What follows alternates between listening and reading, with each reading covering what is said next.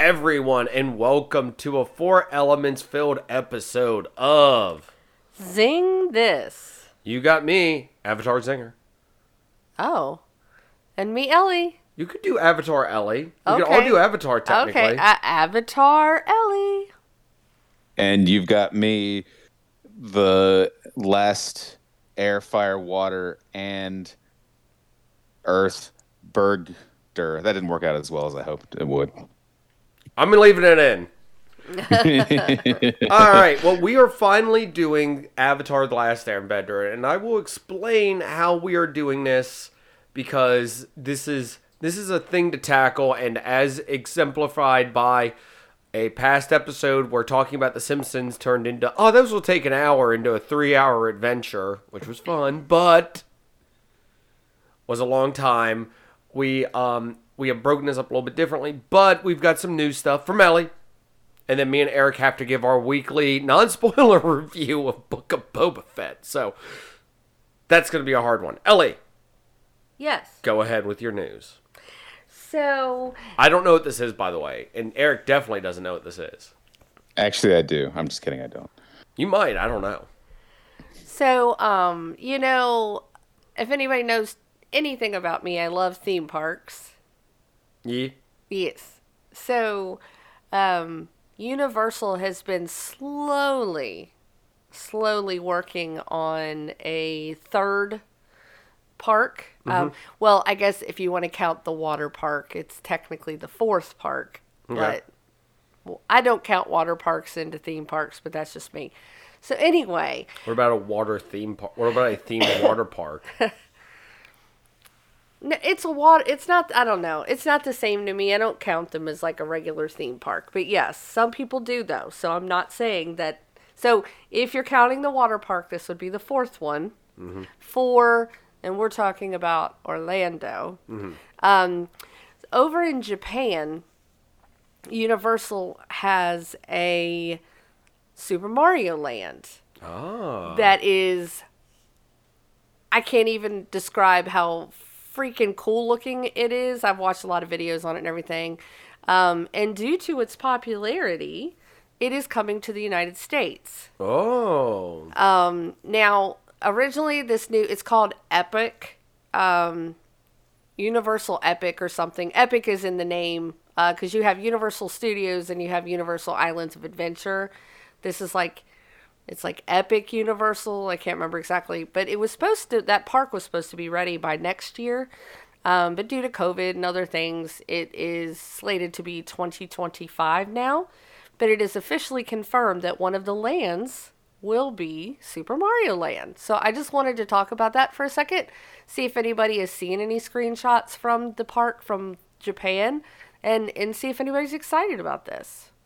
Eric, you a big theme park person when we're not in the middle of a pandemic? I do like them. I don't go to them very often, but I do like them. I especially love our very own Busch Gardens. It is a big favorite of mine. It is nice. No, I've been following the Nintendo Land stuff for years in Japan. It looks super cool. I've been a big fan of it. I know that the plans have been to bring it down to Orlando for years now, but I know there's been kind of some off and on stuff going on, and I think the pandemic hasn't helped with it. Right. But yeah, that's awesome to know that there's more news about it kind of moving forward, because it does look super amazing. Even the food. Food even looks amazing, and I guess a little like mushroom souffles and all that kind of stuff like that. And I'm like, I want to go to Japan and eat all that stuff. Yes, and it's funny too because when you because Disney has several places that they have Shanghai Disney, they have Hong Kong, Paris, and then Tokyo, but I don't know if it will be as cool as that because there's a lot of the foods and snacks that they do over in the other countries that they don't do here, which is boohoo. Yeah, but yeah, I was pretty excited that it's more of a defined. It looks like it'll be in the next 5 years. So anybody that would like to go to that park, but does not have the means to go to Japan. It sounds like we will have our own version in the U.S. Very soon. Hooray! So, exciting. I need to look up stuff on this because I think Yes. I'm the odd man out here. Oh, and you I've haven't not- seen it? no, I Oh, haven't you seen definitely need anything to on look it up. It's so cool looking. I actually think there was an issue recently where like one of the coins or something fell down and they had to close the park temporarily, the Nintendo park. I just And I feel, was like, wait, that happens all the time in the games. You're supposed to collect them. Yes, that's right. I just feel bad for any turtles that accidentally wander on into that park. So just We throwing don't that feel out very there. welcome here. So quick thing before we get into the Avatar discussion. First Avatar discussion. Yes. Ellie, where are you on Book of Boba Fett? Haven't started. Awesome. Episode 5, right? Is episode 5? Yes, because there's 2 more. Chapter 5 of book 1. Ironically, our other thing we'll be talking about has that same premise. Yay or nay? Yay or nay? 100% yay. Yeah, 110% yay. That has to have been one of the best things, not just of the series, but in all of Star Wars. It was so good. I agree. I'm 100% behind it. Non-spoiler thing I'm going to throw out real quick. It's a love letter to everything that was good about episode 1, if that makes any Yes. sense. Yes, There's a certain 100%. point. There's a certain point where it is a love letter to everything good about episode 1. I'm on board for everything. Directed by Bryce Dallas Howard. Get her a movie, everybody. Yes, that is the general. Before I even saw the episode, I knew she had directed it, and I just saw everyone online just saying like, give her a full Star Wars movie, let her do it. And I was like, wow, this must be a really good episode. When I got done, I was like, I agree 100% with that. And I was about to say every season of Mandalorian, Book of Boba Fett so far, I've been trying to watch these before I go to work at like ungodly hours of the morning because I want to avoid spoilers. I'm part of too many groups. Everyone's like, everyone, Ellie included, is like, just avoid the internet. I'm like, I am a host for a Star Wars related podcast as well as a host for Zingness, and I guess host for Zing Wars too. It is impossible for me to avoid spoilers until like 6 o'clock when I'd be able to watch it in the evening. So I have to watch it beforehand. This would have been the one this season that if I had this spoiled, I mean, I knew a certain character was going to come back, but if I Sure. knew it was going to be this way and we were going to get all this stuff, I would have been a little miffed if I had it spoiled for me beforehand. But Right. great episode. Excited to see we got 2 left, so who knows where we're going to be going with this. And yeah, I was about to say I know that there'll be a Knights of Air discussion where there'll be just arguments left and right about it, but I am on board for everything that was and everything that sets up for Yes. all The stuff speculation has been fun to read online where people think it's going to go for the rest of Book of Boba Fett and then what this means going forward for other things. I'm excited. I am definitely excited. Fun fact, because this is not a spoiler for Mandalorian. This is a spoiler for Mandalorian season 2, and if you haven't watched it by now, I think you're good. The other X-wing pilot, because it's not a spoiler, the other X-wing pilot that's on the patrol is the person who's the stand-in for Luke Skywalker in the season finale of episode. Yes. He's the I saw that. physical on-set person before they digitally Right. replace him. So I was like, oh, that's neat. They gave him a...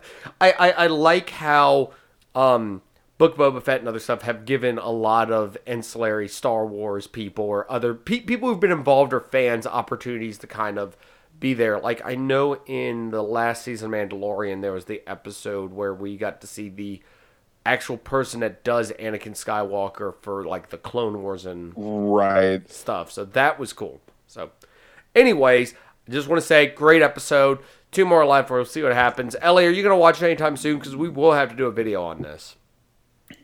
Yes. I mean, an episode on this. I knew what you meant. I know what I meant to. I just wanted to establish that. So, moving on now.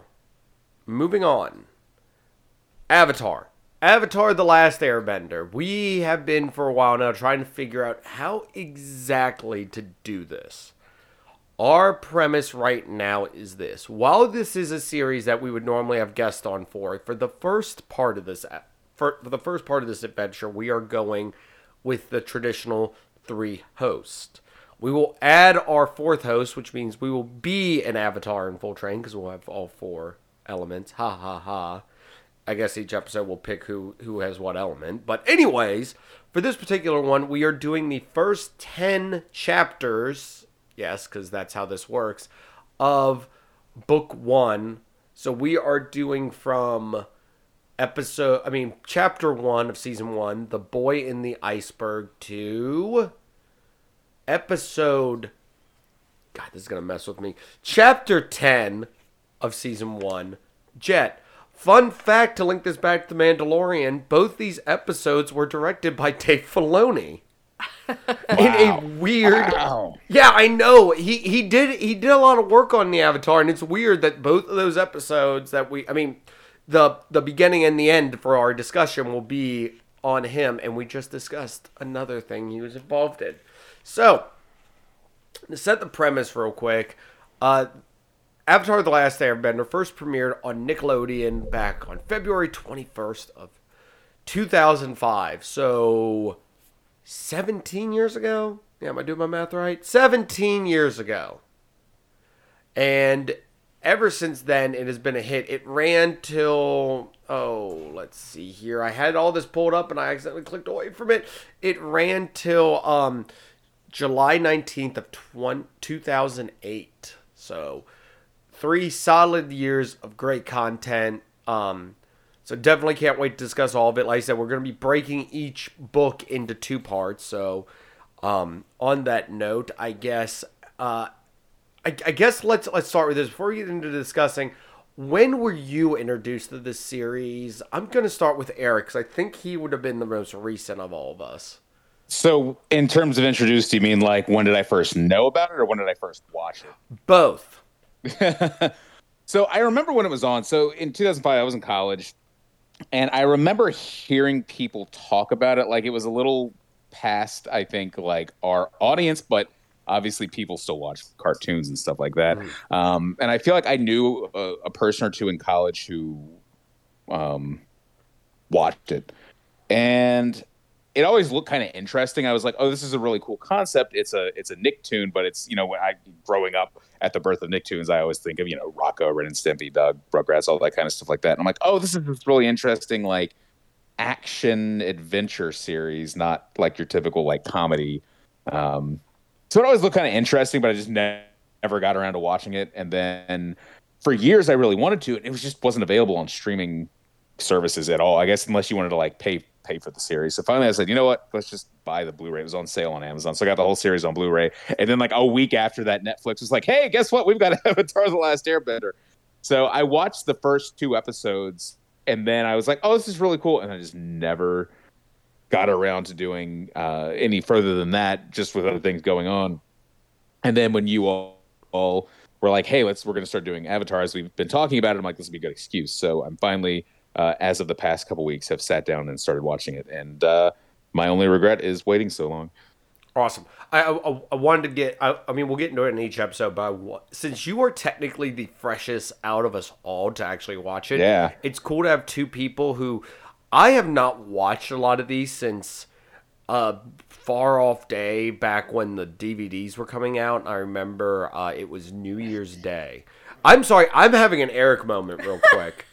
It was New Year's Day. We were all completely hungover beyond reason, me and a group of friends.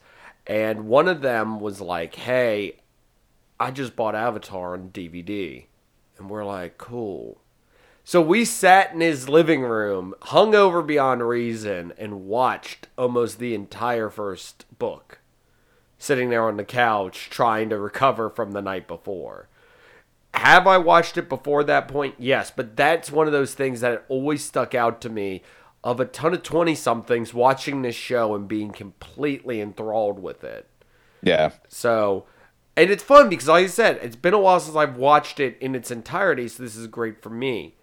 And I was introduced to this. I watched this a lot. Like, I'd catch on, like, I'd try to catch new episodes, but they would always do, like, little marathons and stuff on Nickelodeon so I could get caught up. Sure. And everything. Yeah. So I thoroughly enjoyed this, and like I said, I'm sure I missed an episode here and there, but there are some great moments in this, and there's a lot of people. Like I said, Dave Filoni, weirdly enough, was involved in this and went on to do a ton of stuff with them in the realm of Star Wars, and is basically one of the architects of what we now know as the Star Wars outside the movie universe, which is I think hailed by most people as the good part of Star Wars at the moment. Yes, nowadays, yes, very, very much so. So it's I knew he was involved, but I forgot how much he was involved in this in the beginning. So, Ellie, where did your Avatar love and knowledge come from? I actually watched it as it was airing. All right. So back in 2005, Yes. a younger Ellie was sitting there on her couch, watching Avatar: The Last Airbender. Yes, I've always watched cartoons, and I'm not ashamed to admit it. No, it looked right up my alley when they started advertising it. I thought it looked amazing, and yeah, I was in from the beginning. So I watched it as it originally aired, and I was very depressed when it was done. Yes. Yes. Now you are now for to go around the room real quick. Eric, how are you watching these? What kind of are you using, a service, or are you using those Blu-rays? Netflix. All right, I am using Netflix as well, Ellie. I'm using the Blu-rays. And you're watching all the commentaries and stuff too Yes. afterwards. And all. Oh, I was being sarcastic. You did. Yes. Oh, I was legitimately being sarcastic. That's why I wanted to get the Blu-rays out. I wanted to watch, as for each of the discs, I wanted to watch what the special edition stuff was. Ah, okay. So Yes. Ellie might have some more input on some of this stuff and everything. I do. I actually remember. I can't remember if it was. I remember watching some stuff on a later, where they were like a director commentary thing that was Yeah. actually really cool. I remember a very specific episode that it comes into reference to, but I'll get to that when we get to that episode. So that's very cool. I am watching it on Netflix. My biggest detractor from the get-go is I forgot this is in 3:4:3. Eric, help me. Yeah, you're right. 4:3. The black box on the sides. Where it's in Yes. old old television Yes. standards, and I don't know if it jumps to being full screen. So it's weird to see it in this aspect ratio. It definitely makes it to where it feels older than it is just from seeing it. Well, with and that. it's funny too when you're watching the special edition stuff. Full screen. It's really bad. Yeah. Oh, okay. I mean, it looks like they just took what it looked like back in the day before any high def or anything, and it's pretty grainy. Like it you can see it. It's just, you can tell it's enough to get through, but yeah, definitely the quality of the special edition stuff isn't the best. At least in the early maybe it gets better as it goes. I don't know, but definitely the. But first. it was as is intended. It's sort of like The Simpsons when they started putting those on first FX Now and then on Disney Plus, where it was like they cropped it in, and it was like, well, that's not how it was supposed to be. So now that you have those black boxes, but now you see what the directors intended you to see. Yeah. Yes. At the time. And I know some stuff with the cropping out on the sides for The Simpsons people have complained about because it cuts off gags does. and stuff like that. Yes. So yes. But going into the premise of this before we get into discussing the episodes, the premise of this show is Earth, fire, water, air. The four great nations lived in harmony until one day when the Fire Nation attacked. Am I getting this right so far? I'm trying to do this off the top of my head without reading. Yeah. All right. The Avatar, the one who is imbued with all four elements, was brought and is supposed to bring balance to the world, vanished. 100 years later, how am I supposed to do this? Me and my brother discovered the new Avatar. I'm trying to do this, and I'm trying to quote the open. I mean, the show's opening does a good job of explaining the premise Yes. of it. Yeah, I mean, you're doing a good job though. That's pretty much Basically, the premise of the show is there are four nations that all certain members of each nation all have the ability to bend certain elements: water, air, fire, and earth. Yes. And it's not everyone can do it. It's only certain people. And does it ever get into how that happens, or is it just you're kind of born with it? I mean, you're kind of... I thought... I'm rewatching it, so I can't remember, but isn't it just you were born with it? Maybe she's born with it. Maybe it's airbending. I'm going with what Eric said. I think it's one of those things to where... Because, like, Sokka never... ever like attempts or even like he's surrounded by people constantly, and it seems like he doesn't ever utilize it, like even try to. So I think it's something to where it's a certain thing inside of you, like you're born with the ability. Yeah, you have to be born with the ability to do it, because during the one imprisoned episode, it was pointed out that like if it was anyone could do it, they'd be arresting everybody. Right. Yeah. So I guess something you're born with, and you can have the ability to do it.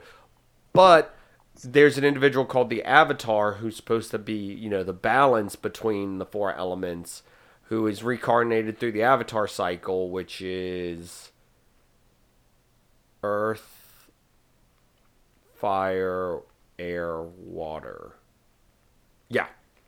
Sorry, I was like trying to remember it, and I was like, that's the order. So it's born into each nation. There's been hundreds of incarnations of the Avatar, and the last one vanished over 100 years ago by the time of the show, which was around the time of the Fire Nation invading.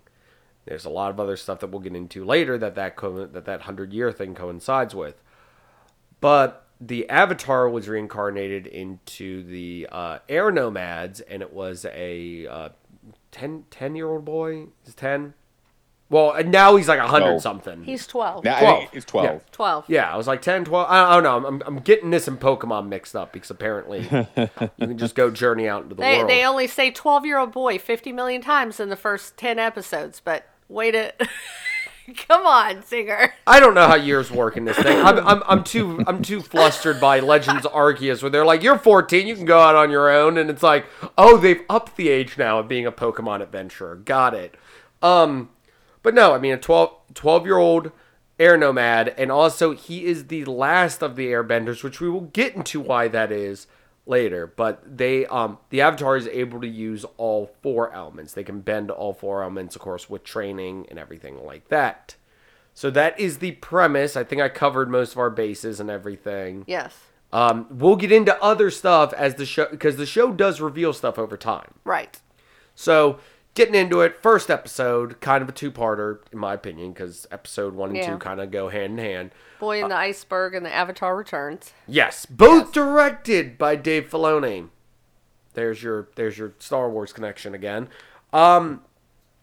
Great first episodes. I really liked it. Left enough mystery and enough lore sitting around for later to be evolved into. Zuko, you get a vague stuff on him. You get enough to establish he's a villain, he's the bad guy. You get enough to establish what's going on with the Fire Nation. Iroh, of course, amazing character to begin with. And then we also get introduced to Katara, Sokka, and Aang, and of course Appa, or whatever. I'm trying not to do the terrible pronunciations from the one movie on purpose. So anyway, in the first episode, I would like to take just like a quick second, go around the room for each episode and just most memorable moment. For the first one, I have to say, and I loved it again when I watched it, is when he wants to play with the penguins. I just think that's so cute, and it really dives into this boy is the Avatar, but he is also just a boy, a normal 12-year-old little boy that wants to play and enjoy, and we'll get into later how he gets in the iceberg, but because they have one episode that really he realizes how he, like, what happened, because he tried to block that memory, but just the fact that he's just so full of life, so full of spirit, and he's just a sweet little boy. And so I liked the way they kind of premised that at the very beginning, that this is going to be this all-powerful being, but he is just a little boy and wants to play with penguins. So I thought that was really cool. Eric, what about you? Similar to Ellie, I kind of like seeing, as we know, Aang is supposed to be this great balance to the Force, if you will, and just seeing him just kind of being a 12-year-old kid, and of course you go into this later in the episodes how there's this dual sort of like he wants to be a kid, but also he's got this weight of being this person and also being 100 years in the future. But just seeing him kind of in these more relaxed moments, like I like when they're sitting there talking about like, oh, he's the Avatar, blah blah blah blah blah, and then he's over there like playing with the kids and everything like that. And then always talking about wanting to go with. Was it the first episode the one where he launched himself into Sokka's guard tower? Yeah, I love that moment. It's one of those goofy sort of just like. Aang is pretty funny, and I like especially early on how much he rubs Sokka the wrong way. Oh yeah. Their relationship always cracks me up. So yeah, just the first episode, just establishing who he is. I think they do a really good job with just his various interactions with people of really showing you who Aang is. Yeah. So it's the little small moments like that, like the penguins and the flying into the guard tower and stuff like that. I'm going last, but I gotta agree with both of you. That moment for the first episode is really what sticks out to me and everything. The introduction of Iroh and Zuko is a great one too, but that's something that will be several episodes of this show later and several episodes of the actual show later when we get more into their character and their whole stuff. We get hints of it, but I feel like they really come into their own way later in the series. Right. And everything. But the thing the show does a lot of really well is it sets up stuff and it comes back, it plants a lot of seeds. And those seeds get to grow and you get to check on them periodically. The fact of like how it's pointed out, why is this prince got this huge scar on his face? It's interesting with that, or why did why was Aang frozen in the iceberg and everything for 100 years? Like stuff like that we get these nice planted seeds that get to germinate and grow. And it's not off-putting either. Like it flows very well. That's the one thing I always loved about this show is they, like you said, they put those little seeds in there. But it really mixes in well to where it doesn't distract you from. And once you get those moments to Yes. see the trees that are growing, it's rewarding. It's something you're happy you get to see where this tree has grown. Exactly. And everything. I'm gonna just keep using that analogy, by the way. It's fine. I was just trying to just go with it. So was there any standout characters in just this first episode that anybody just like first fell in love with? This episode and the next episode were done by JM Animation, and they and DR Movie kind of handed off animation duties. It has a very Studio Trigger element to it, to where people go off model every now and then. Yeah. And it looks really cool. But as the series went on, they kind of got to their model and kind of stuck to it. This has a nice little off-model moments, and I like that in this. As opposed to off-model moments in, let's say, another anime about Sins that just did a terrible job. Okay, we're not talking about other shows. I'm just saying, I like the little element in this one and the other one. Like when Aang was closing the door on Iroh, that his like mouth kind of moved away from his face to say sorry. Like that, Yes. like those kind of weird animation quirks are something I can see out of like Studio Trigger doing for some of their stuff. So that's why I really like the animation studios they use, because it set up, it made a very defined and very set up art style and everything. Which I'm gonna jump to episode 2 real quick. And one of my favorite moments, I like the face paint that Sokka did, like the way it's something The to warrior where paint. the warrior paint. It was really cool. It was really neat. Him interacting with Zuko and everything. It was really like that was a really cool part in the second one for me and everything. Like just the little tidbit of that. Like I said, there's a lot of thought put into a lot of stuff in this show. The fact of how Aang's like his everybody's suits, everybody's outfits are very done differently. A lot of the Fire Nation stuff is metal based. Like they have a lot of metal armor and stuff, which is because they can smelt, they control fire, they can smelt the elements and stuff like that. Aang has very flowy, very like pockets on it to where he can catch the air in it and utilize, his clothing and stuff like that. Like everyone's has very distinctive, like instantly recognizable, oh, they're from this tribe or they're from this.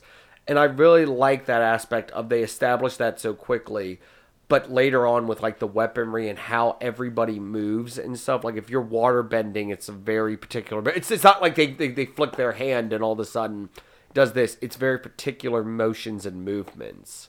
Mm-hmm. So I really like that. And also with the fire bending, it's done with a lot of fist and a lot of, punching action. Whereas air and water are very flowy and very, one with nature and one with the element you are using. Sorry, I just wanted to establish that they established that so quickly in the first 2 episodes off of so little, and it comes into play again and again later that I will get into. But yeah, those are standout moments for me, is the animation and just how much detail they went into developing this world so quickly and so and gives you the grasp of it so quickly that like someone like Eric is probably already on board with a lot of this stuff, where someone like me or you who've watched this before know, oh, okay, this is established from the get-go. I will jump back to you. I don't know if we want to move on to the Southern Air Temple yet, or if there's anything in the first 2 episodes. Well, considering that Eric or I have not talked about the second episode yet, because you just kept jumping into the second episode. Yes, we would like to forgot. talk. There's the Avatar state and stuff we get introduced to. So go ahead, Ellie. Go ahead. Wow. We will start with Eric. Well, next time, I think I'm going to run these episodes so that Justin doesn't go off the deep end and not give anybody else a chance to talk. I am so impressed. And I'm also impressed with how much we cover in the first 10 episodes. I forgot how much stuff is early in the show. Anyway, be quiet. Eric, go ahead.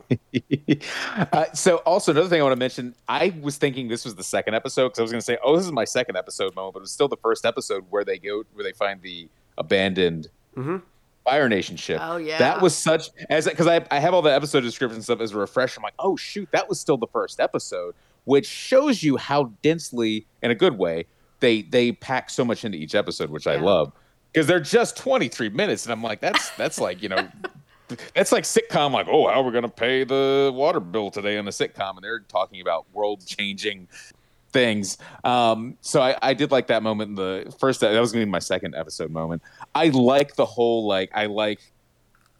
just him going in, breaking out, then breaking him free. I love stuff like that where there's sort of like a heist kind of. It reminded me of like a heist movie or something like that, like the mission to rescue Aang, although he purposely got himself captured, and just seeing him and Zuko and kind of their duel and everything like that. Just that episode, I felt like it was 5 minutes long. It went so fast. So just everything about that from the get-go that was just edge of your seat, really good. And I think this was a good episode because the first one, yeah, there was some action and stuff in it, but it was more just sort of like establishing characters. And I think this episode did a really good job of being like, oh, there is actually some action that is going to happen in the series. Like, we're going to actually get some good, like, anime kind of fights. And, yeah, this episode, I just remember going, wow, this is really good. And it's really weird because this is, I mean, like I said, I only watched the first 2 episodes like a year and a half ago, whatever. And I don't know why I didn't continue on, because when I got to the end of this episode, I'm like, I got to watch the next episode because it's like I need to find out what happens next. So, yeah, just this episode in general, just from start to finish, I thought did a good job of establishing the action that we're going to see in the series. Yep. And I think just to piggyback off of that, when we go to the ship again, when they're, Aang and Sokka, Katara and Sokka, are, trying to come and save Aang, and I liked when he's kind of playing with everyone and he's, zipping through the walls and, fighting everybody, but still in a playful way. Yeah. I thought that was really cute, and really neat. And then like Zinger said, just we're in the second episode and we're already seeing a touch of that Avatar state. Which in a lot of animes that would have been like we would have had to wait a whole half a season before we'd even right at least been a glimpse of something like that. But it was cool to kind of show, which we'll see it more in the next episode 2, episode 3, but just how uncontrollable that is for him, because he really doesn't understand it and what triggers him to go into it and get himself back out of it. So I thought that is neat to kind of see that and go, oh gosh, how's this going to work in the future? So I like that part. I also want to point out one more thing. One of my favorite moments from episode 2, real quick. I bet I can beat both you guys with my hands tied behind my back. And he does. Well, yeah, that's what I'm saying. That playfulness and that. Yeah, I really like that. Episode 3? Mm-hmm. All right, episode 3. The Southern Air Temple. And Ellie, do you want to do the description? Because then you can lead into your favorite moments and stuff so I don't railroad through it. Well, they're on their way to the air temple because he wants to see the other airbenders, and kind of see what everyone's doing and all that. And you can tell that Sokka and Katara are like, oof, I hope there's no evidence there of, a Fire Nation. And then he's like, no, there's no way they could get up there. So this episode is basically them getting to the air temple and them kind of finding some stuff. So we can break it down in a second. But I think it's neat that this episode we get to dive in a little bit. We have some flashbacks. Mm-hmm. And we get to dive into some more air stuff. Like we get to learn a little sports. I loved that moment, by the way. They have the air ball. Which is really cool and terrifying at the same time if you're not an airbender. I loved the little scene with him and his master with their air cakes. Mm-hmm. I want to try one. They look really good. I do too. Monkiatsu, by the way. So it was really neat to see that, those little glimpses with him and his master. So, but yes, as far as the nice, fun, flowy parts of this episode, because it gets pretty dark later on. But I like seeing some of the air temple elements to some games that they played and food they ate. So it was kind of nice to see that part of their culture. So if someone else wants to go next. Eric, go ahead, because I'm going to run on probably for a minute with mine. So I already know that, so I'm going to go last, because there's a lot in this episode. So yeah, there is. I was going to talk about, I love the duel between Zuko and Zhao. Yes. I think it does a couple things. First off, it's a really good fight, and we get some more of that action, especially with contrasting with the stuff with Aang and Katara and Zuko. I like how this actually really helps make Zuko a much more sympathetic character, because he wins the duel and he spares Zhao.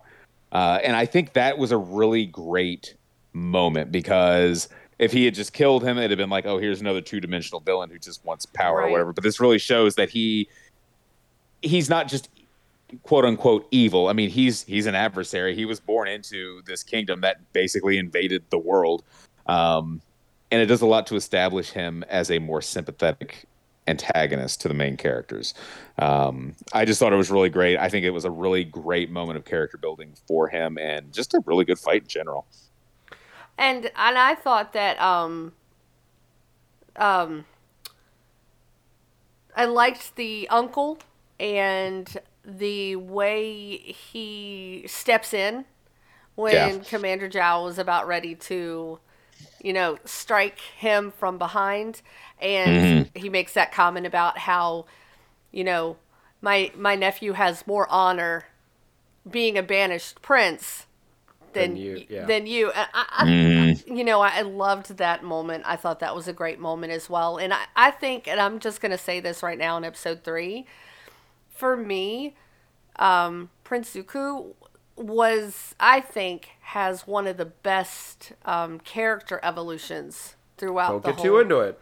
I didn't say it. I just said I think, for me personally, being that I've already seen the whole series, he is one of my favorites. He develops. I love the way he develops and evolves throughout the series. So just from having seen the first 10 episodes, I got that feeling that I'm like, he's gonna go, because even just this is just the 3rd episode, and we get this really big kind of character development for him. I've kind of had that thought, just been like, I feel like we're gonna see a lot more from him, and I feel like there's going to be some big changes that I'm really looking forward to. So that was a great way of describing it. Yeah, I'm very excited. I love his character development. So nice. Real quick with this episode, Eric was talking about how like one of the episodes was so full that it's like, this one is full. This one, the synopsis, me thinking about it, I'm like, that can't all have been in this episode. But the side note is, this show, I know from like commentaries on like The Simpsons and Futurama and other stuff, how much like they have to try to cram stuff in. Mm-hmm. This show took the time to step aside and do a quick little like thing with them playing that the one game, Airball, the Airball game. Yeah, that could have been something that could have been left on the cutting room floor. But I love that it's in there. But the fact that it's in there means that they took the time to put that in an episode that is so jam-packed of us learning about what happened to the air nomads. Mm-hmm. The whole side story with Zuko and Zhao and Iroh and what happened. Like, that's all in there. Them meeting Momo, them establishing the Avatar state and all those all the avatars that came before. All of that was in this episode. This episode did a phenomenal job and took and used there is no fat on this episode. And even if you think there's fat on it, it serves a purpose. Yep. Yeah. Because everyone can be like, oh, the air balls. It's like, nope. No, that's world building. It's world building. It serves a purpose. It gives a nice bit of levity into some. It goes from a bit of, oh crap, is he going to find out that, what might have happened here, to, oh, the Fire Nation definitely was here, them covering it. Like, yeah, it does such an amazing job, and it's impossible to believe this was 23 minutes. Yep. And another thing, too, is it really does establish the newly found family of the 3 of them. Yes. Like that they're already, a family, with them trying to protect him when they first see that helmet. The Fire Nation helmet, when she like puts the snow over it.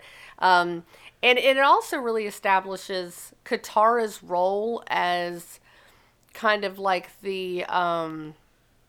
she has quite a talent of calming people and inspiring and leading.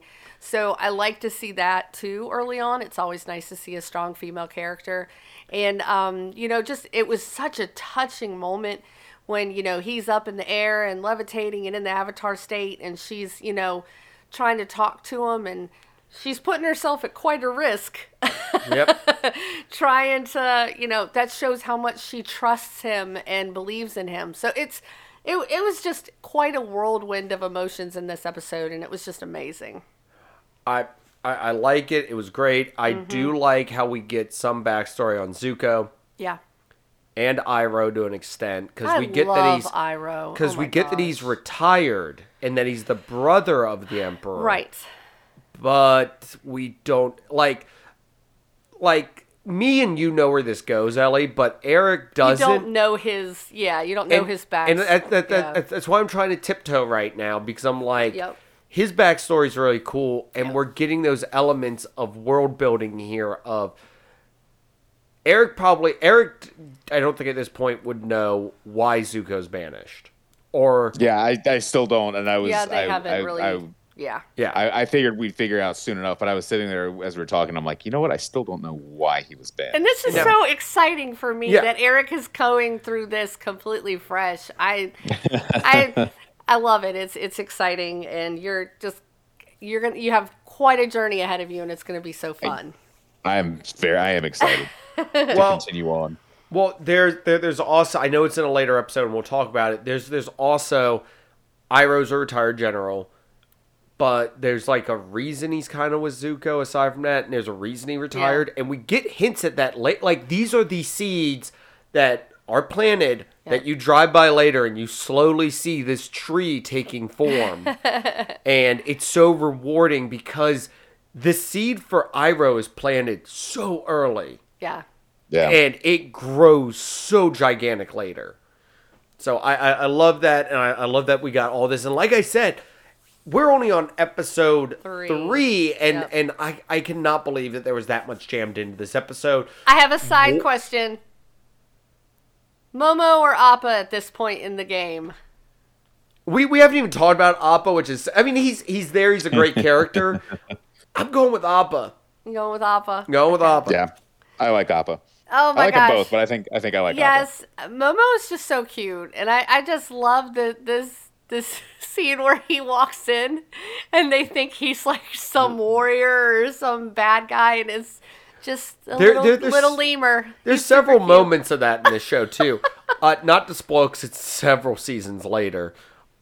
It's weird because there's entire parts of I think there's an entire episode devoted to them as like being the main characters or being the main like story cute. Thread. Which I'm not trying to spoil anything, but Eric, it's a great episode of Show Not Tell, and it's great because if I remember correctly, I think that episode has little to no of our main characters except for them, and it's like, if you told me when this show started that you're going to have an episode devoted to the two of them.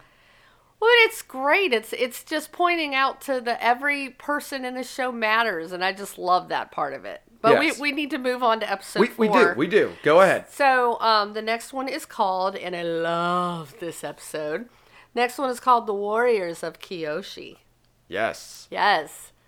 Great episode. Oh my gosh, yes. I really enjoyed it. Some humbling for good old Sokka. Eric, your opinion on this episode? Yay, nay, first impression? I really like this episode because this was the first time we really got to see outside of the main characters. Like, we're not seeing the Fire Nation, we're not seeing the Water Tribe, we're seeing this brand new place, and we're meeting, and I think this is another good episode for world building. I think this did a really good job of showing us, hey, because I guess this is our first time we're meeting Earthbenders, correct? Yes. You're meaning people from the Earth Kingdom. These but are not the Benders. These are female warriors. Yeah. That's right. And that was the other thing I liked too. I loved how there were all the female warriors, and Sokka was being his usual misogynistic self, and they kept showing him up. But this also did a good job of showing that he is willing to admit when he's wrong. Mm-hmm. Yes, definitely humbling in this episode. And exactly. And because I like his character a lot. And I was like, in the first couple, I was like, I like Sokka, but I'm like, I don't want him to just be this asshole the whole time. And I think this episode did a really good job of kind of, he still is, but like but more lovable. And I think this episode did a really good job of kind of humbling him and kind of giving him some moments to shine too. So just a really good episode. And the sea serpent, the Unagi sea serpent's really cool. I liked him a lot. I like how it was just sort of like, here's this encounter where Aang was going to try and ride him, and then how that monster ended up coming back at the end of the episode. All good points, Eric. Love this episode. Same reasons. Kyoshi Warrior. Best part of this episode, Kyoshi Warriors. I love the fight at the end where you just see them, they're just sort of zipping in, just knocking people down and everything. They're so cool. Great. Love it. The serpent's great. But there is one moment that you have not... Okay, Ellie, go ahead. There is a moment that I absolutely love in this episode, and it's the dude that's foaming at the mouth and screaming and falling over. I think he shows back up later. Oh my God. It's little things like that just kill me in this show. But you have all the girls screaming, and they're like, oh, and then and then you have this dude that's like flailing his arms around and foams in the mouth and falls down. Sorry. Not that moment. I figured. I just wanted to say I love that little part. When I'm up, I love seeing like the statue of a past Avatar. Yeah. That was cool. And I have some novels, which I need to read them eventually, but I do have actual novels, it's supposed to dive into that Avatar's, like, what they did. And you see this Avatar later on in the show. I wasn't going to say that because I wanted to save that for Eric for when he's like, because I said this is another, this is another someone sitting there tending to a field episode. There's a field being tended to. Oh my gosh, I can't talk about it enough, how this show is amazing, where it just like, it's like it's a great analogy. Leave me alone. Horticulture lessons that we keep getting here, but you'll see some more later. But it's amazing. I love even the little touches about how, to Aang's character, about how at the end of the episode he gets on that sea serpent to douse the water on the town to where he has to flee, but at least he's going to put out those fires to make it easier. Enough to do that. Yes, because exactly. I think Sokka or someone says something like, like the town's going to be destroyed or something like that. Like, sort of like we're escaping, but the town's going to be destroyed. Yeah. Aang realized he kind of caused this by piddling around there for a while. Yep.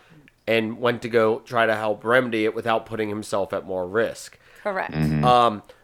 A great moment in this episode was him doing the little ball trick where it's him like holding his hands inside and he's got like that face. The reason I want to point that out is, one, I used it for the episode description on Twitter for like coming up, and it's that. But and this is a spoiler 100%, but it's a spoiler for the next series. The oh my gosh, why am I forgetting the name of it? Korra? Yeah, Legend of Korra. Okay. Which I have never watched that one, so there's a point in one of the episodes. Maybe the first 2 episodes. There's a point in one of the episodes where it shows like a picture of Aang as an adult. And he's doing and that? It's that exact same pose with him spinning the balls. And it's a great callback. It is such an amazing callback. And I just want to point out that here, that was some seed that got dropped off of to horticulture some more. That was a seed that fell off of the freaking thing and then grew into a mighty tree that blocks the road, and everyone has to be annoyed by it later. That is awesome. So Warriors of Kyoshi do make a comeback. So I'm not spoiler Eric, sort of, but they do make a comeback. So I figured they would. I love that we have these established characters that we'll get to see more from them, and a humbling moment from Sokka, who I think needed it at this point in the series. I don't like him in the first few episodes that much, but I know who he becomes, so I liked... Like, if I was initially watching it, he's kind of a jag the first episode and a half. He gets better. Yeah. He gets better. He gets better. So I'm giving Eric, because I know Eric's been like, he's great. I'm like, it must be from later episodes that it's... Well, yeah. I mean, like, I agree with him at this point in the series. I agree with what you're saying. Like, I was kind of like annoyed by him, but I was like, I feel like he's going to be. I've seen enough from the show, not having watched it, that I know he's around for the long haul. So I'm like, they're not going to make someone that annoying throughout the whole thing without getting some humble pie. And this was the episode that got it. So yes. Speaking of humble pie, the King of Amashu, episode 5. They stop at another Earth Kingdom. Most of this whole entire series takes place in the Earth Kingdom for the most part, so get used to the Earth Kingdom being around. They stop at the city of Amashu. There, Aang shows Katara and Sokka Amashu's mail delivery service, which is chutes and ladders. But or just shoots. Just more shoots. Just shoots. Really cool. They basically get in trouble. Also, great made-up name at the beginning. I'm not even going to try what their made-up name was. Well, and the amazement that Katara just rolled with that. it. Yeah, she just, I was like, oh, well, okay. A great moment of kids being kids, but to a great extent. And we get the introduction of the Cabbage Man and his cart. Yes. If you want... Okay, I'm planting trees. This is a vine that goes and grows over every single tree. I'm keeping count. It's amazing. of the Cabbage Man. Yes. So duly note. How many did we have in the first episode? I mean, in this first time we see him in episode 5, how many times was his cart destroyed? I think it was it twice? It was 3. It was 3. I thought it was only twice. 3. Okay. Yes. If you count the one where the guards destroy it in the first scene, and then twice later on in the episode. Okay, because I was about to say I know the guards in the other one, but yes, I guess I'm missing one later there was on. 3. I was keeping track. so yes, Cabbage Man off to the side, who will come up later often in the series. It's fun to an extent that's almost comical. Yes. A rule of 3 does not apply here. King of Omashu, we get to meet Boomy. Oh, I love. Or sorry, no, Yeah. we get to meet the King of Omashu. But eventually, Who is revealed to be Boomy. yes. Yes, Aang's old friend.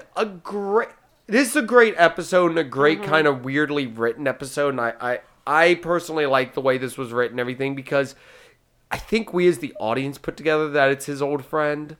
Yeah, I think it's kind of obvious. Yeah, like instantly I'm like, oh, that's Boomy. But it's Yes. great to see Aang put it together. But not only is one he this like seems like, oh, he's this old feeble man. No, he's not. He's definitely not. Yeah. But You choose wrong. But the other thing is him basically giving Aang sort of what the premise of the series, like we're episode 5 and the bigger premise of the series is starting to take shape of you have to defeat Yes.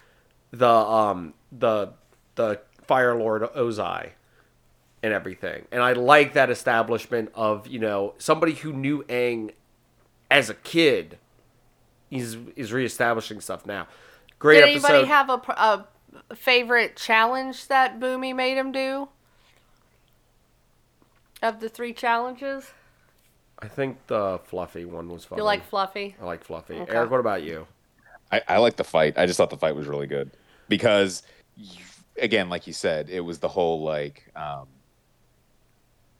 he underestimates. He's like, "I'm going to challenge you, old man," and then he just starts it's like it's kind of like Master Roshi, just kind of like unassuming old man just comes in and starts kicking ass. Yep. So I really like that fight. So that was cool.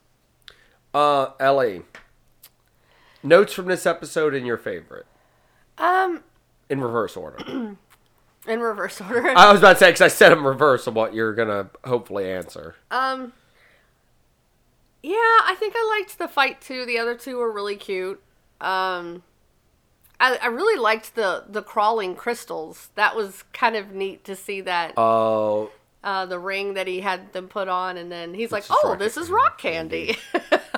So they were never in danger the whole time. Well, I mean, I guess if you're encased in rock candy with no oxygen, I guess that would be dangerous. It never happened though. No, I mean, I liked the episode. I think it was a great teaching moment for Aang, which was what Boomy was trying to do, and be like, "Forget you, Aang. I'm your elder now."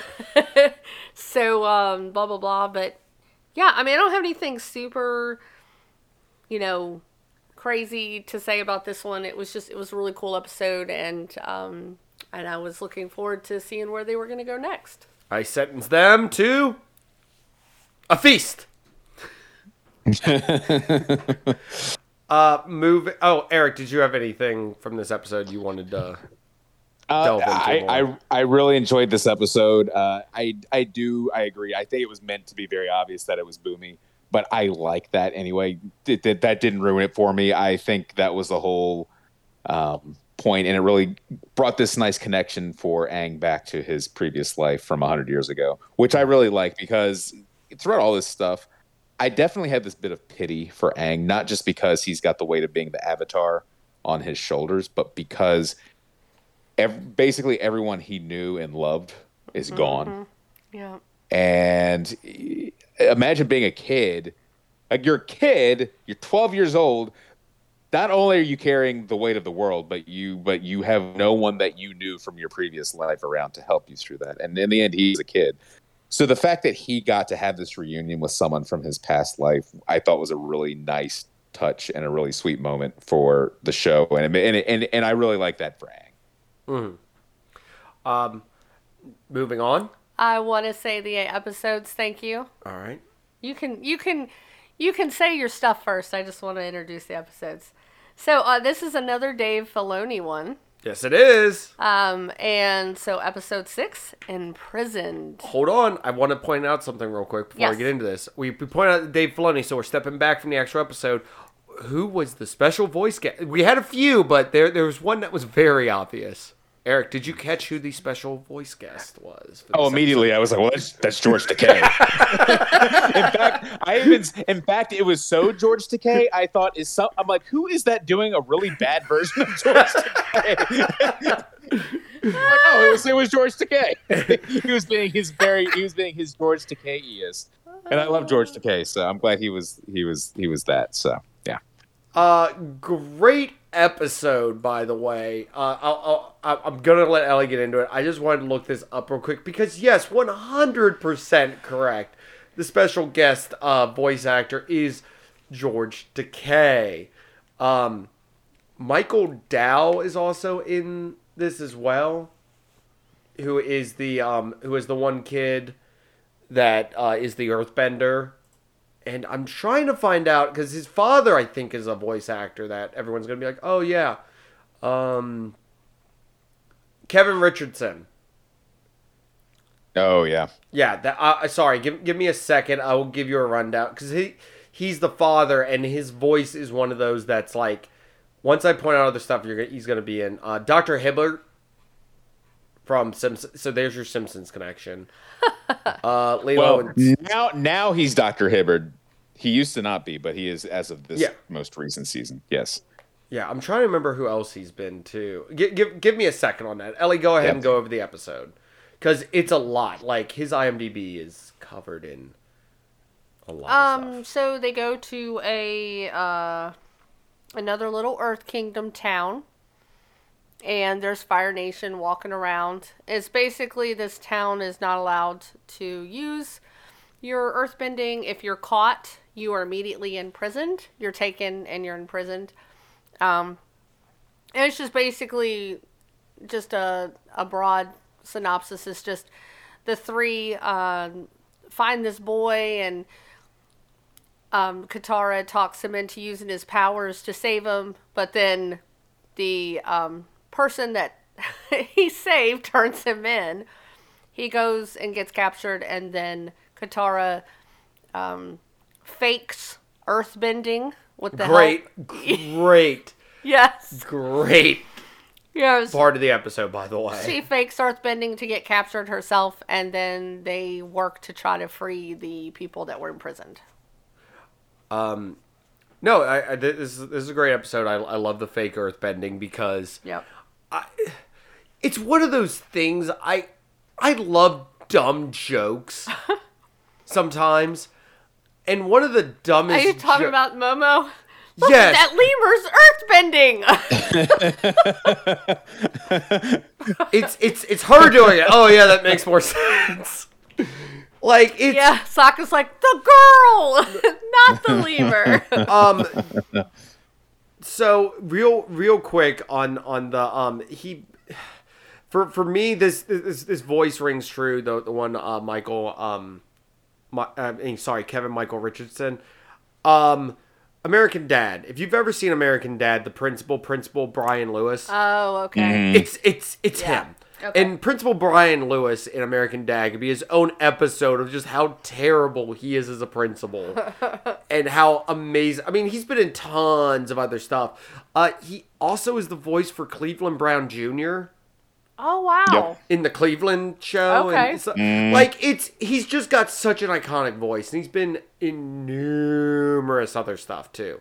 I'm pretty sure he's done. Yeah, he's played Kilowog in one of the Green Lanterns. Yeah, he's around a lot. He's one of those guys, kind of like Rob Paulson or I'm blanking. Bradley D. Baker. Yeah, one of the, like those who for the past like couple decades, if it's an adult animated thing, if it's a kids animated thing, if it's like funny, if it's action oriented, there's a good chance he has done at least a bit part in one of those. His voice is he's got one of those voices. He's like a character voice actor where you can't always quite be like, oh, it's that guy, but you're like, I know that voice. He has also been in some movies as well. I just want to point this out because there's 2 movies I just want to make sure that I point out that he was in. He was in Basketball, one of the greatest movies of all time. And he was also in Clerks 2 as a cop. And I'm not going to point out what scene it was because I can't say that without us getting in trouble. But there's a very certain scene in Clerks 2 where he's the cop that responds to the situation. Anyways, great episode. I love the episode. I thought it was great. Terribly done in the live action movie because this is a plot thread they used in that. So I just want to point that out. But once again, Katara is showing her like inspiration powers that she has to kind of rally this group of No More Spirit kind of have given up. You know, and it's great that it kind of shows the age old. You know, he said, I wish I had your youth, because his son and, you know, Katara are kind of, come on, guys, we've got to do this. You know, what are we doing sitting around? You know, you're a prideful nation. Let's go. And all the people that have been there for like 5 years are like, there's nothing we can do. Yeah. So it's nice to, it was nice to kind of see that comparison. And Aang's like, oh, well, I mean, there's coal here. Come on, guys. Aang's just kind of along for the ride in this episode. Yeah, he's not the focus. So, which is great because we get to have more. Like, he's there, he does stuff, but he's not the focus of the episode. And it was so great to see. Like, earthbending is so cool, and it was great to see this whole group of really good earthbenders band together and, you know, take back their lives. So yeah. Yes. Now we move on to one of our first true 2-parters in name. It is called Winter Solstice Part 1, The Spirit World. I was going to say, do you want to combine? I mean, these are 2 very different episodes. No, I wouldn't combine them. Because they're they set up each other and they work with each other, but the second one is so different. Go ahead with the description. Oh, I don't need to do the description. I just wanted to say the title. Eric, do you want to do the description? Yes, I will. Winter Solstice, Part 1, The Spirit World. The trio, they find themselves in a small Earth Kingdom village, and it's attacked by a spirit, a big old monster. And Sokka gets captured by the monster in the spirit world, and then Aang finds himself also in a spirit world. Dun, dun, dun. And he finds out that he has to go and find the avatar, the previous avatar's temple. I'm trying to do this. I'm just going to pull up the thing. I'm trying to do this by memory, and I'm like, wait, I'm going to start getting in things from the part 2. So far, yes, good. Yeah. So the previous avatar, the previous avatar spirit, which is the dragon, comes and gets Aang, and they are able to. Wow, there's like 50 words trying to come out of my mouth. They're trying to calm the spirit, which they do, and it's like a big panda spirit. And because the woods around there were just completely destroyed and everything like that. But he looked like a very sort of a cross between like a Spirited Away monster. Yeah, and an angel. So. And kind of one or two of the angels from Genesis Evangelion. I was getting very Evangelion vibes from that. So they realize that they have to go to the temple of the previous avatar to find out by the solstice, which is like the next day. So they have to go there.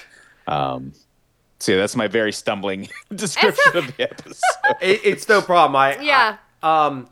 I loved. Can I just point out that I thought this was a good one where the beginning of the episode and the end of the episode wrapped up really well with the mention of the planting the seeds and the acorn. I realized as we were talking about this episode, I'm like, wow, is this subconsciously I planted my own? Yes. So I thought that was really sweet that once again we could have our like Katara moment of inspiration. You know, she comes. I thought it was very touching where she finds the acorn and basically goes over to Aang, and you know Aang is devastated and like, why would someone do this? Seeing this forest that was destroyed, and it was just very sweet the way she finds this acorn, and she was like, they're all over the place. That means that, you know, one day this will be a beautiful growing forest again, and all the animals will come back. And so it was just a very touching moment. And then he kind of uses it, you know, when they have the acorn at the end of the episode again. So I thought that was a neat moment for this one. This episode also, I didn't even completely talk about the plot of Iroh getting captured. Yeah. Yes. And that was such a cool thing because up until this point, like I like and I still like Iroh a lot.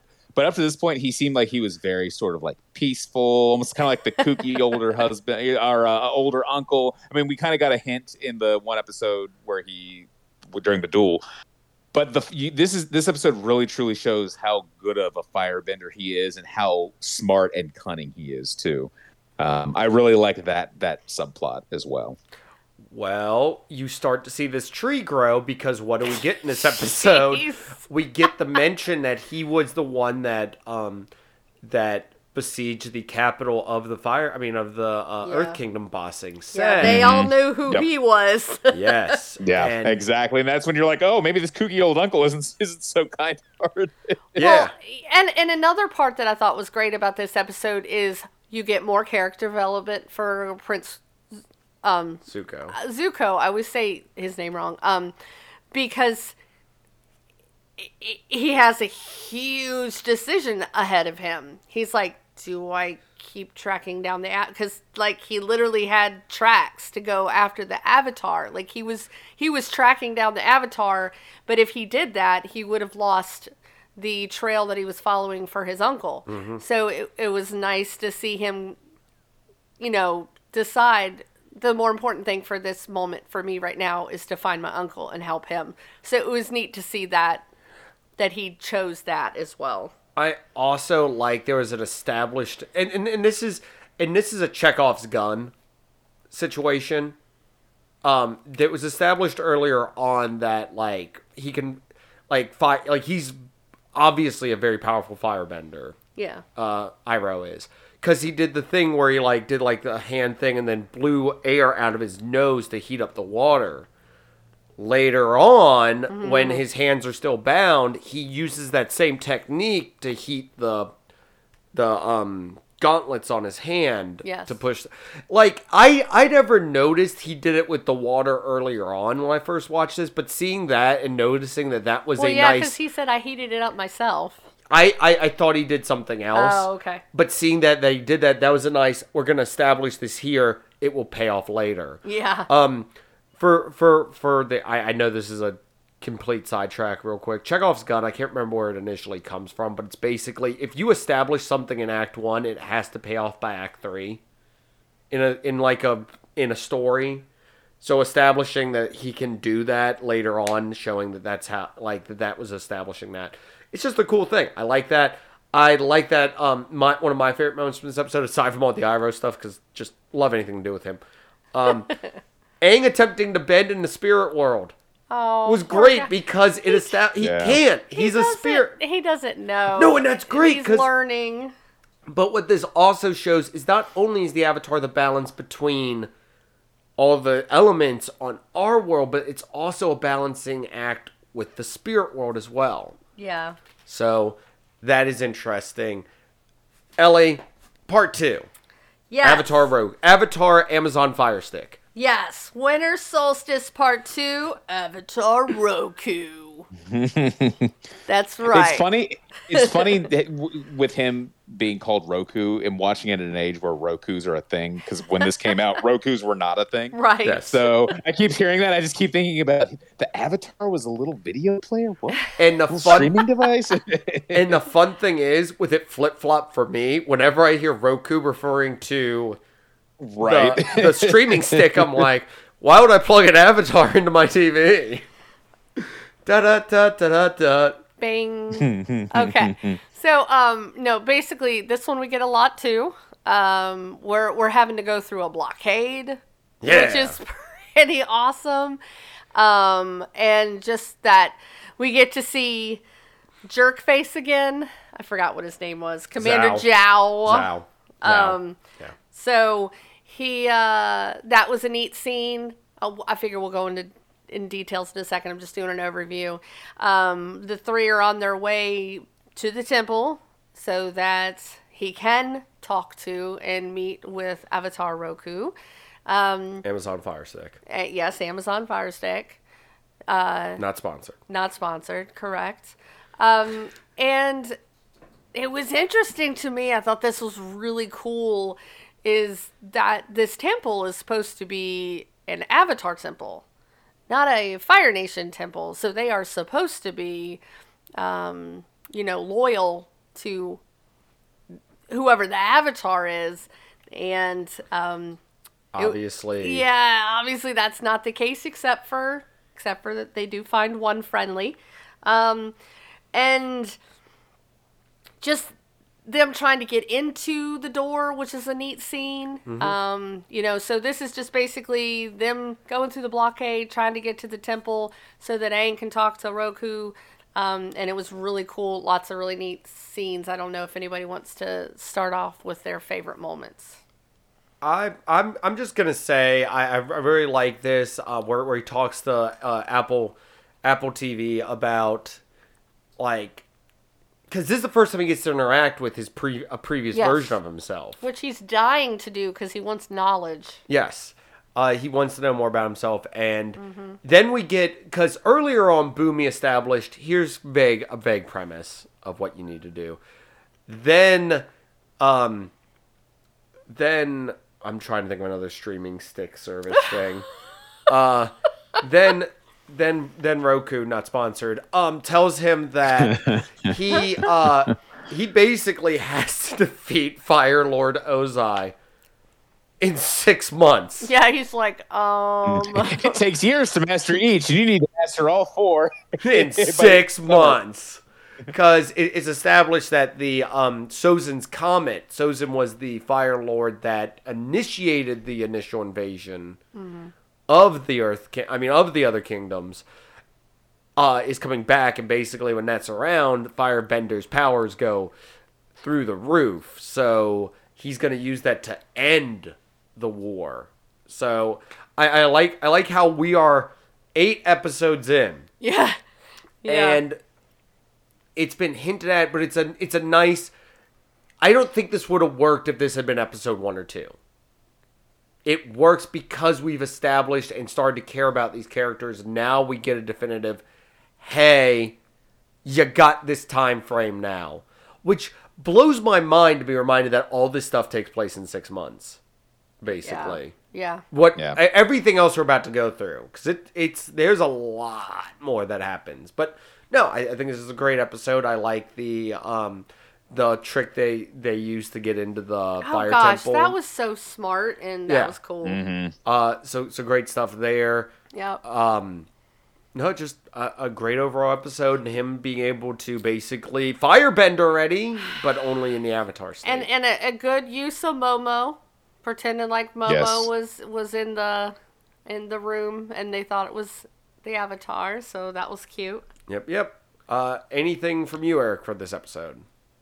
I really liked how there was the one fire sage who was still loyal to the Avatar. Yeah. I think that was a really cool thing, because at this point, it seems like, and even going up to this, I was like, has the Fire Nation always been bad like this? It just seems like the world, if it's in harmony, like they shouldn't be, because clearly something happened, and then when it gets to this character, it's sort of like, oh, now I see.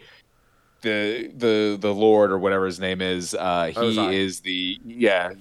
kind of changed everything. He kind of made everything fire versus everyone else, but then you still have this one firebender who still knows that there should be balance in the world and is still loyal to the Avatar and not just the Fire Nation. So I really liked that. I liked how he put himself in danger, and then of course in the end all of them ended up getting thrown in prison for treason.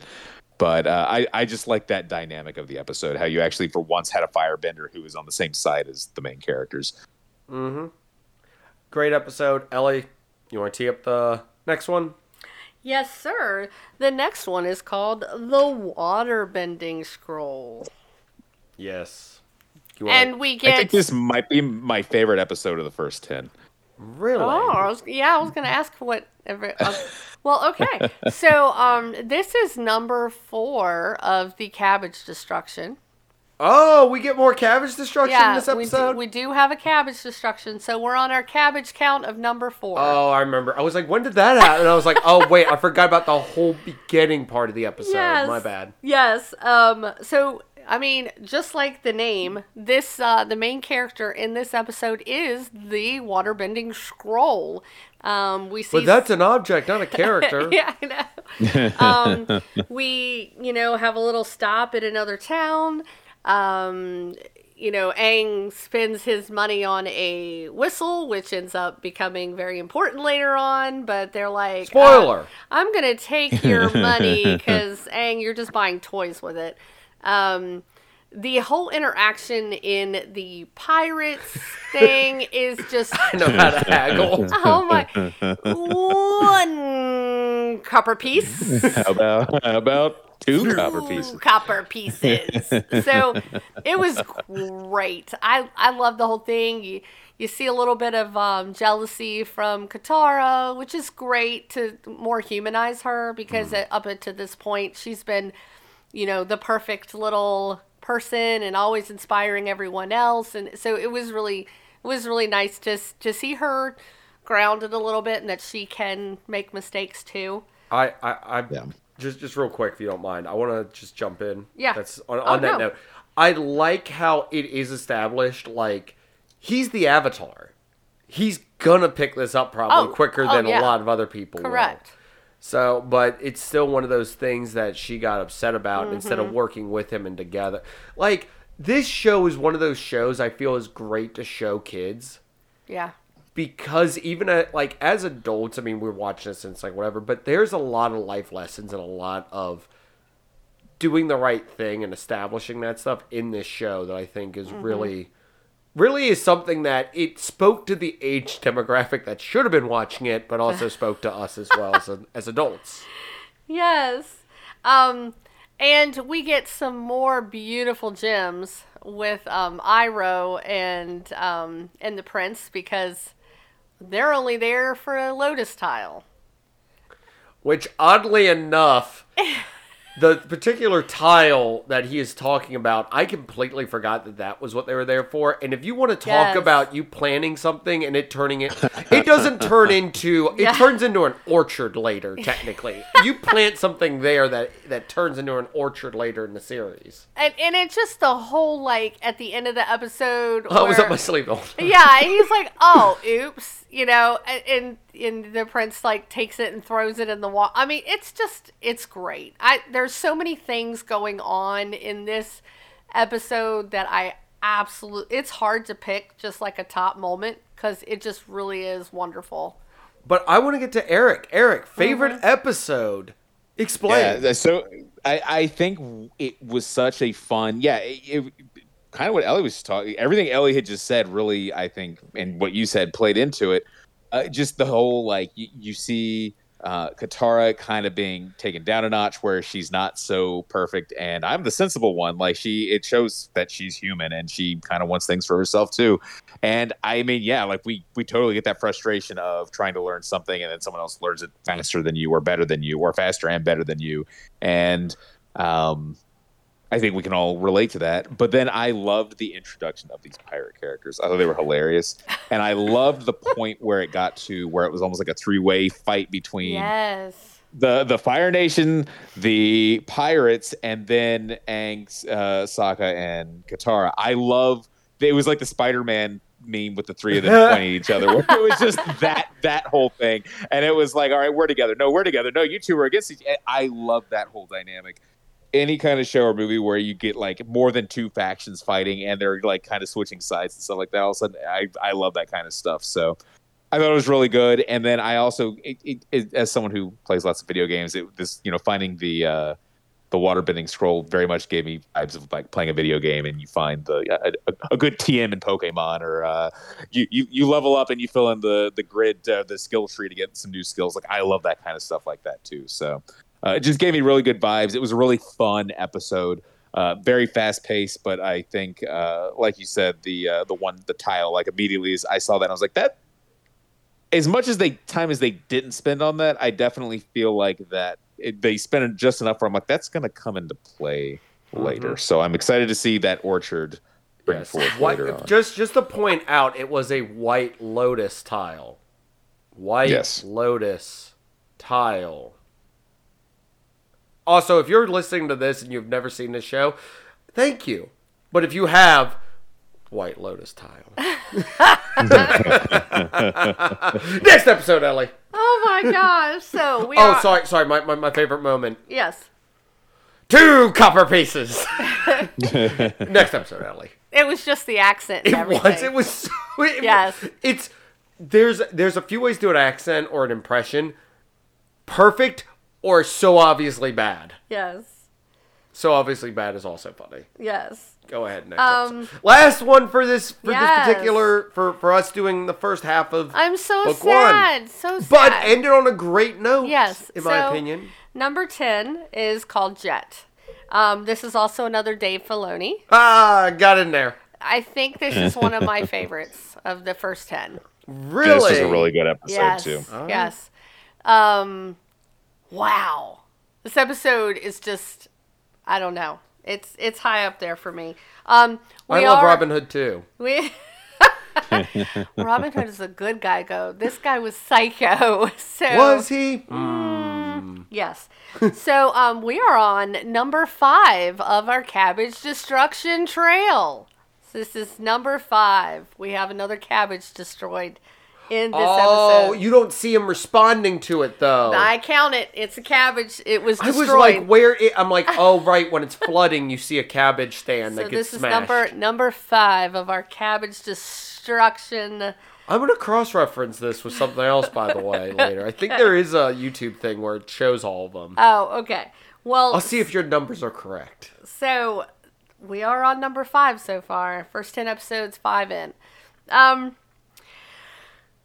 So, they're basically traveling along, and we get a lot about Sokka's intentions. Which there's this whole scene where they go back and forth, where Aang and Katara joke about in the beginning. Do you remember it? Where they were like talking about his intentions. Oh, you mean his instincts? Yes, his instincts. You keep saying intent. I know I say intentions. Sorry, instincts. I thought that was so funny. It was hilarious. And then they turn the corner and there's a Fire Nation camp. So we kind of lose trust in Sokka's instincts at the beginning of the episode. As well as his intentions. Yes, his intentions too. But those changed later on. But they are kind of losing the battle a little bit there, getting a little overwhelmed. And then these band of merry misfits come out of the trees. And they seem really cool, and you can see, it's funny because you see Katara get like the little pink cheeks, and she's like, wow, this guy's so cool looking. And it's yay, everyone's excited and happy. And then they show them their tree town up in the trees where they're hidden. And they're Sherwood, is it Sherwood Forest? Well, in Robin Hood it is, yes. Okay, yeah. They're hideout in the middle of Sherwood Forest. Okay. And you kind of like, you can tell that the first two, like Aang and Katara, are kind of smitten with this group.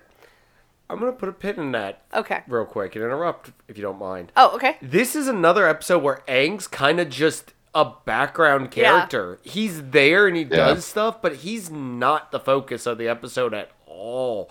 And I really love that about this episode is he's there, he does what he needs to for him to move along the plot, but he's not the plot. Right. And so they're pretty smitten, but I say he's blindly indifferent. yeah, well, but excuse me. He is like, I don't trust him. I have a bad feeling about this kind of motion throughout the episode. And Wait, was that line ever said?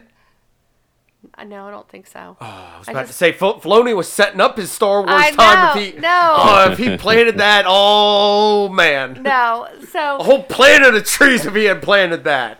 it was really cool, and you're like, I kind of maybe see, like, the more that you see in the episode, you're like, yeah, I can see why he's a little like, what? And then eventually you go, oh, darn, he's right in this. But what point do you realize he's right? Eric, where did you realize Sokka might be right about this situation? Not judging you about your character or anything, but please answer straight into the microphone. Well, I mean, definitely when they were gonna rob the old man. Oh, okay. So it took you that long. Got it. Ellie, what about you? When did you realize Sokka might be right? I don't know. From the very beginning, it seemed too good to be true. I'm saying I had my suspicions when they were going to blow up the dam. Okay, that was at the end of the episode. I don't know. I'm still wondering, is he right about that I or was not? like, what? No, I'm joking. Of course it was when they robbed the old man. Okay. I thought that was cool, the way that came back, that they referenced that when he went to the town, that I love the still frame that they show, where it's kind of in a different art style, and I thought that was cool, and and that was a neat point to me. And you really, I'm going to say this without spoiling anything. Up until this point, you don't, I mean, obviously there's bad deeds, like, when the Avatar realizes that the Firebending Nation, killed everyone he knows and loves at the Air Temple. But this is the first time, in my opinion, if anybody has a different opinion, please let me know, that you really see darkness.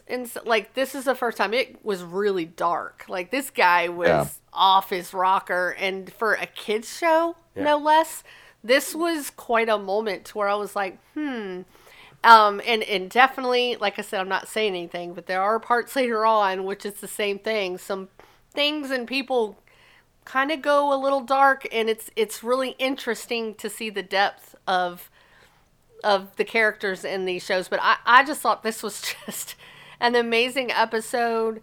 It was very suspenseful. Mm-hmm. You don't know that he went to the town. You're sitting there going, oh my gosh, did this whole town just get that's so deep. It's crazy. I love that they went there. Yeah. Because I was like, because up until this point, it's like, hey, we're going to succeed because we're the plucky adventurers. Right. And like, this is like, oh my God, we failed. We did not stop him from blowing up the dam. And I'm glad, though, that it wasn't just like, oh, but everyone just happened to be on vacation. Like, it came back. You're right. It came back to Sokka with his firmly being against robbing the old man that ended up saving everyone. So it wasn't just it was all worked out. Like there were some seeds that were planted earlier just in that episode that really came back to play. But yes, there was that. But yes, they failed. This shows that they're not going to always succeed and that there are actual stakes because these people, they live, but now they have no home. Yeah, they lost their homes, and it was just pure despair, like that you saw on Aang and Katara's faces when they thought, that there was no light. At least there was some positive that they find out about. But at that point in time, they were like, holy crap. So this episode was just amazing to me. And even the little touches of seeing the village on the side of the hill and, the little doll comes down in the stream and the little girl runs to get it. It's just, I just love this episode. It was just amazing. So I like this episode for a lot of reasons. One, this shows an example of like the difference between a war and total war. I know that probably sounds weird, but I'm going to justify that statement real quick. What Jet was attempting to do was what's considered total war. You are not an enemy combatant, but you technically are of the enemy nation or whatever. You are just as much an enemy as an enemy combatant. That's why he was saying the stuff about, oh, well, this guy could be a spy. He was justifying his actions because it's a Fire Nation citizen. They're Right. just as much. Which technically war should not be handled that way. Right. Armies should fight armies, not armies fight citizens. But that's the difference between war and total war, and we're gonna have a lot of examples of that throughout the series. Of the line between war exists, but total war is also going on. The other side note to this is another moment where it shows all Fire Nation people might not be Right, exactly. like they just might be existing and They don't don't necessarily agree with what the Lord is doing. exactly. Right. Yeah. Which is great. So quick thing around the room, real quick. Did he have that knife on him? No. I don't think so. You sure, Ellie? Yeah. Jet showed that he found it on him. What more evidence do you need? Yeah. I'm still thinking Jet might have been writing all this. Trustworthy Jet. So the other thing with this episode, and this calls back to me talking about way earlier, the choreography, the fighting, the stuff like that, the animation. I don't know. There is a name for those weapons Jet uses. But the fact that he hooks them together and uses them like that to extend them and stuff like that, that is going beyond just, oh, we have people sword fighting, we have people. That is martial arts techniques, that is time put in, that is making this world feel real. And that is something I love because there's characters later on with stuff. That was super freaking cool to me to watch that whole, like him using those weapons to fight and how he was using them and everything. It was unique. It was awesome. And it's something that made, even though I was watching an animated thing, it felt more real. Great episode and a great, not total Heart of Darkness, but scraping close to the edge of what that is. And, what this war is truly doing to people, that he could justify that. Not only to himself, but to other people as well. And to be as young as he is and be that hardened already. So with that being said, we have come to the end of the first half of Avatar Book 1. Yes. We have, of course, 10 more episodes to do. Yep. At some point, I'm not... A lot of Dave Filoni coming up. There is more Dave Filoni in the works, which, like I said, was not... I had... zero remembrance the fact that he dealt with this as well, and that we are currently living in Cowboy Hat Man's Star Wars fantasy now. So weirdly, how relevant that is. I'm not putting a date on when we will be coming back with this. Probably in February. Like I said, this is something we want to try out. Which isn't very far away. It isn't. Well, say February. As of the launch of this episode, it is February. Yeah. Okay, so I guess technically March then. Well, I guess technically maybe March. the end of February. End of February, March. End of February, March. And I do have some stuff before we wrap it up. Okay. I just want to say that we want to do this. We want to test it out with just us. This still ran like an hour and a half, so obviously We had to do it justice. and that's the thing. We wanted to figure out how to do this, and that's why we wanted to do it without a guest. Yes. Could our next episode have a guest? Possibly. But we wanted to establish at least what is it for the first 10 episodes. How long will that take? Loved it. You said you had some stuff related to this you wanted to do because I want to ask Eric a few things. Yeah. Since he's okay, go and do your stuff and Okay. I'll ask Eric. So if you Eric, you're on notice. Sorry, Eric. Okay. I won't take but like 5 minutes. If you are fortunate enough to have the Blu-ray, I highly recommend. So the first disc is the first 8 episodes. And then I had to put in disc 2 to get the last, the 9 and the 10. I was about to say, they break up the winter solstice on 2 different discs. What a move. No, yeah. So they do. They don't. Yes. They don't. 7 and 8 is winter solstice 1 and 2. Yes. Okay, because I was about to say, what a move if they did that. Good God. So, yes. So the first disc is the first 8 episodes, and it does have 2 special features that I just wanted to briefly mention.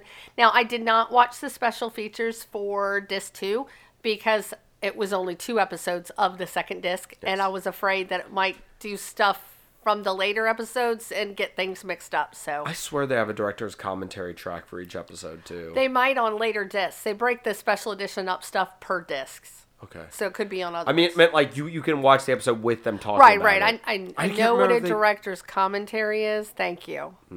So anyway, I know they have it on one episode though.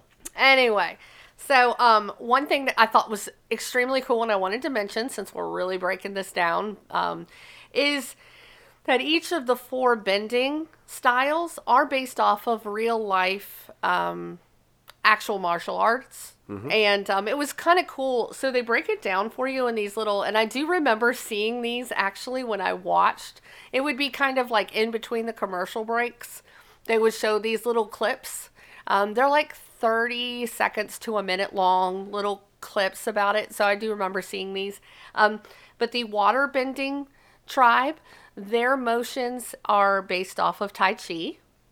Yeah, I can see that. It's very flowy, very. And it's neat because in these little clips, so I highly recommend it if you have the Blu-ray to watch it. They do show, there's like a master kung fu artist that's there, and he demonstrates some of like the real movements from Tai Chi that they used and inspired by the animation style. And then they'll show you like clips from the show. So it's kind of neat to see that. Earthbending is a kung fu style called Hungar. So that's the earthbending style. Firebending is a northern kung fu style, which is Shaolin. And then airbending is Bagua. So it was just really neat to kind of see the real life motions that they inspired by for this show. The other special feature that was on the first disc was really cool, and it had the show creators acting out different scenes. So what they did was they would have the creators kind of like script read and have the animators watch. And one of the examples was the Pirates, where he was doing the 1 copper piece. Yeah. And it's really weird and crazy. The facial expressions and everything, you can see, like, once you see the creator do it, they had real life, it was neat to watch it. And then they would show the animated clip next to it, and you could really see those people's faces in these clips. That's why a lot of times for voice acting stuff, like Disney did it for a lot of their stuff, and I know they still do, is they'll have a video recording of the person doing it, so then when they're animating it, Yes. they will match the facial Yeah, expressions. so and so stuff. this first disc does have I think it's about 5 to 10 minutes of footage of him just acting out some of the scenes from that first disc. Cool. So it was really cool to watch. It's very neat. And so yeah, I just wanted to mention it's really fun stuff, and if you have the Blu-ray, it's definitely worth taking the extra 15 minutes to kind of watch all of those little things to kind of add to the experience. All right, so final things real quick. Favorite character so far, Ellie. Wow. That's I can't. Eric? There's too many I like. I can't do one specific favorite. I'm kind of in the same boat. I guess I would say I'm going to say Sokka. I like Sokka so far. I think he's had in just his first 10 episodes, he's had a good little bit of character development that I like. Iroh. I mean, it's cheating because I know where his story goes. I was going to say, I but think you're doing that based off of not what he's done in the first 10 episodes. I'm doing it off of the one scene where he has the chains and he's sitting there shirtless and everything. That is peak male performance. He's not just shirtless. That poor guy just has underoos on. That is peak male performance, and if you don't accept that, that's on you. Eric, since this is your first time watching this, what are you excited about and or looking forward to? Yeah. With the next. Where do you think it's going after this? So here's the thing. I don't know where this is going to go. Like I know that we have the prophecy, and I know that we're still trying to go to the North Pole. But really, I don't know where this is going to go. But I feel like there are so many places it could go. I'm just really excited to see I'm excited to see more of the world. I'm excited. Like, I know that there is the character of Toph, who's like a major character. That's all I know. And I know we've not been introduced to Toph yet. So I know that there are other big characters coming along the way. So I'm just excited because I love a good world building. And I love that this is not like set in our world or something like that. Or if it is, it's not been alluded to. But right now it just seems like it's its own world. And they're doing a really good job of building this world, and I love a good world building. So I'm excited to see more of the construction. I'm excited to see more of these seeds planted and becoming trees and orchards and stuff like that. Oh my god!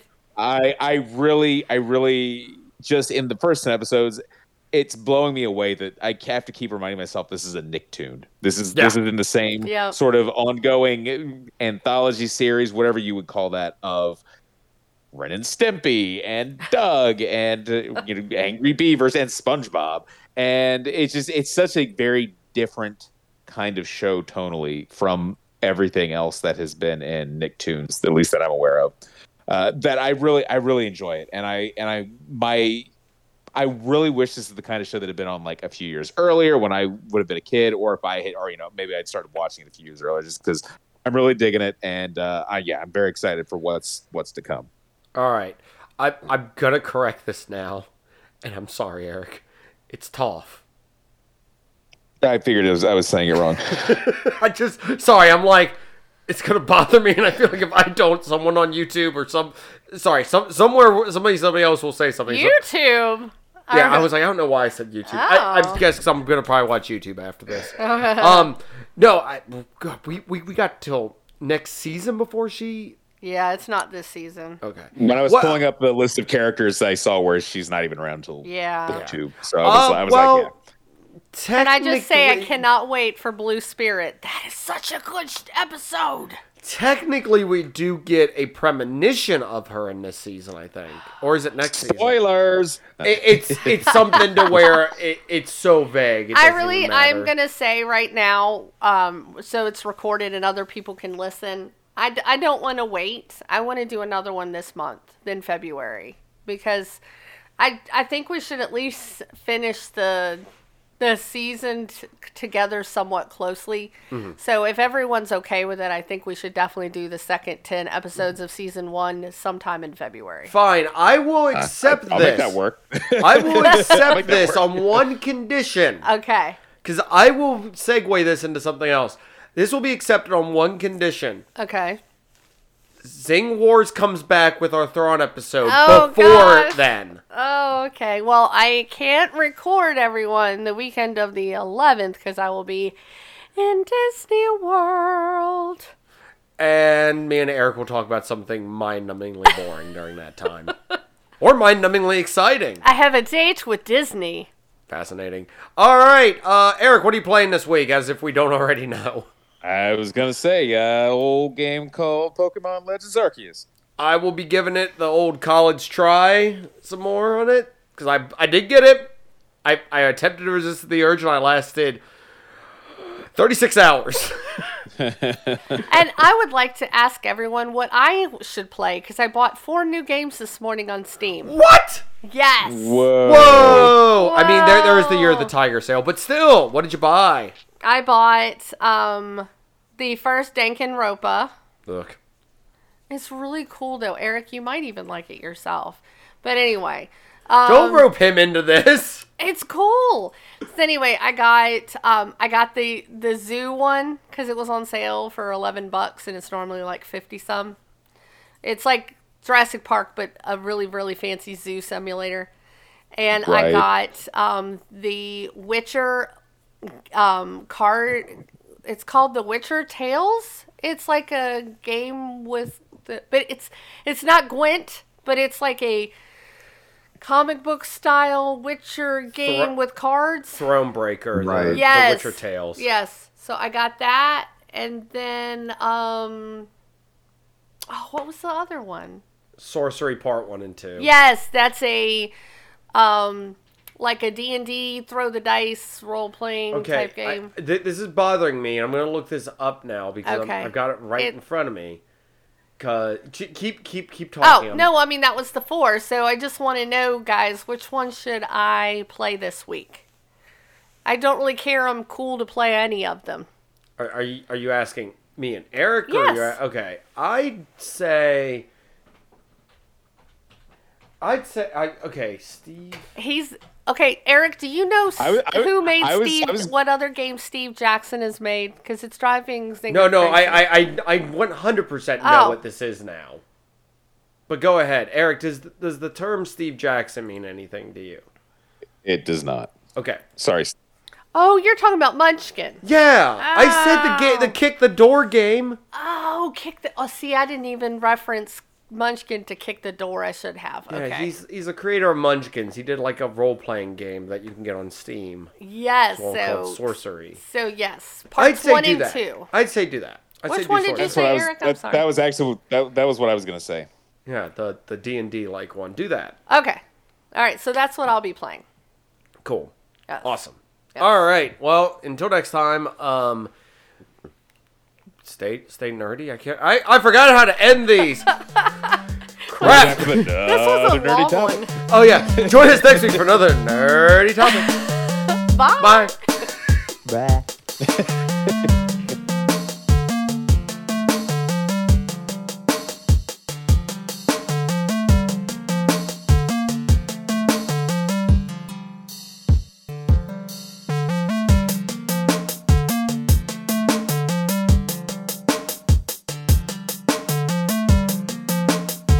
You ruined the show.